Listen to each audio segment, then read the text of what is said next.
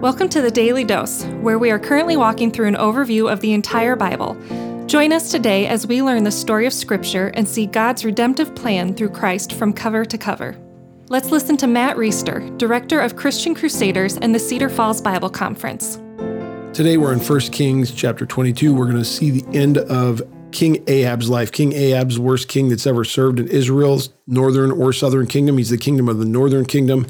His wife Jezebel and he have gone headlong into Baal worship and worshiping false gods, leading the people of Israel astray. He finally pulls a stunt in 1 Kings 21 that is kind of the deal that breaks the camel's back.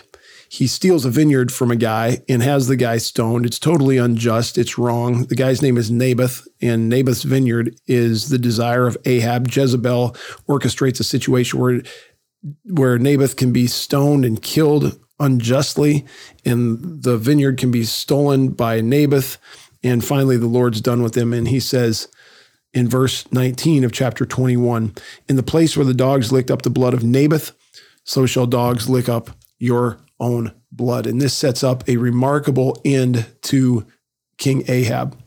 Before we get to that end, we need to go to chapter 22 and just a quick summary of chapter 22. The northern and southern kingdom, which have been at war with each other since Jeroboam and Rehoboam got off in dividing the kingdom, they're going to fight together against the Syrians, against Ben-Hadad, who in particular Ahab has a bone to pick with, and vice versa, to take back Ramoth-Gilead, which is an area that belongs to them. And so Jehoshaphat and Ahab, Jehoshaphat being a little bit more of a righteous king, the southern kingdom being a little bit more righteous, not perfect, but it's the line of David in the southern kingdom. The northern kingdom is going to fall soon to Assyria. It's really bad. The kings are all bad. Jehoshaphat and Ahab come to an agreement that we're going to go to war together, and that's great. But Jehoshaphat says, let's inquire the word of the Lord before we go into this battle. And Ahab says, that's fine. And so Ahab brings 400 of the prophets from the northern kingdom that he listens to. The problem is these are all false prophets. They're not prophets of the one true God, because Ahab has misled and watered down and turned people to Baal worship. And so these prophets are all corrupt. And Jehoshaphat in chapter 22, verse 7 says, well, is there another prophet of the Lord who we might inquire to?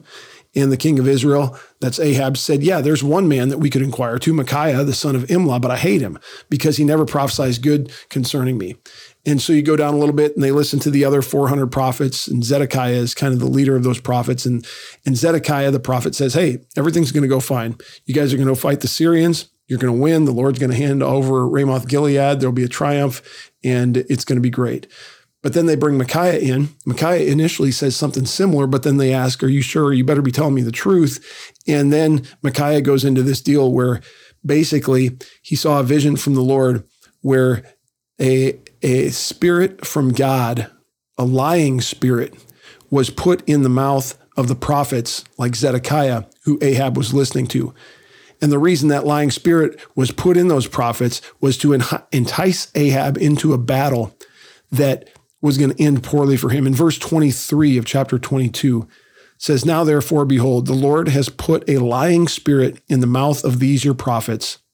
The Lord has declared disaster for you. So this is not looking good for Ahab. Obviously, Ahab's a little nervous because he decides as they go into war, Jehoshaphat, the king of the southern kingdom, and he, the king of the northern kingdom, are going to go into it differently. He tells Jehoshaphat, go ahead and wear your kingly robes, but I'm not going to do that. I'm going to disguise myself to try to, and just in case this prophet, who I think, has it out for me, but just in case there's something to what he's saying, I'm going to hide and disguise myself so that I'm not targeted by the Syrians.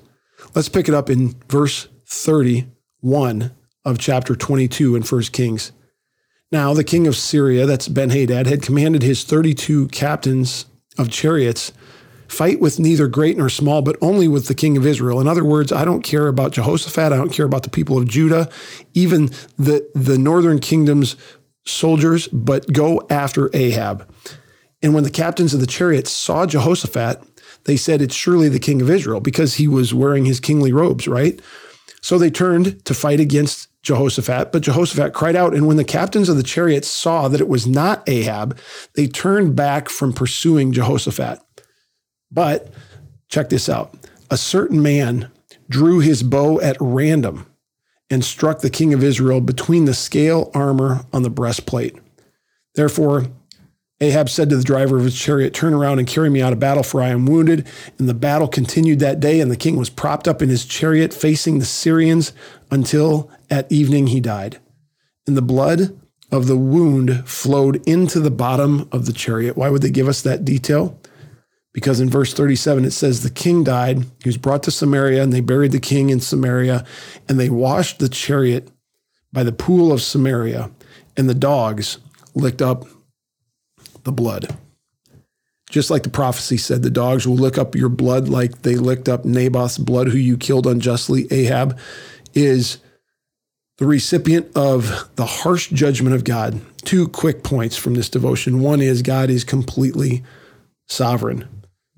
He's purposeful in everything that he does. There's no hiding from God. There's no tricking God. There's no outsmarting God, because even though Ahab changed his clothes to disguise himself so they would not recognize him as the king, a certain man shot a random arrow in the air, and it landed right in the spot that it needed to kill him and to fulfill this prophecy from the Lord. God is completely sovereign. Number 2, this one's a little bit difficult to swallow, but you and I should see ourselves in the life of Ahab.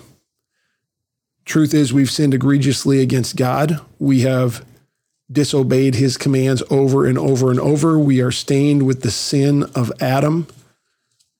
We are opponents to God. We are children of wrath, Paul writes. So why don't we get the same treatment that Ahab did?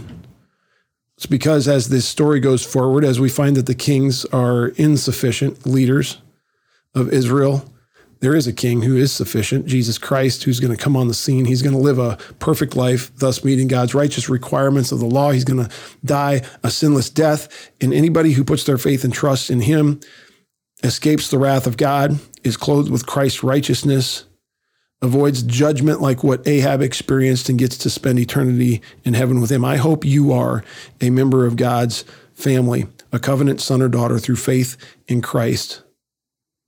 Isn't that great? What a precious gospel. Lord, thanks for, through Christ, allowing us to have our sins forgiven, to be reconciled to you so that we don't have to have an end like Ahab. If there's anybody in the hearing of my voice who doesn't know you, I pray that you'd help make that happen. Pray in Jesus' name. The Daily Dose is a partnership between 4 ministries. First is Christian Crusaders, where you can find weekly 30-minute worship services at christiancrusaders.org, and where you can hear engaging interviews and other content on one of our 3 podcasts. Second is Fresh Wind Worship, whose weekly worship services are available on their YouTube channel, Fresh Wind Ministries, and linked to their Facebook page, Fresh Wind Worship.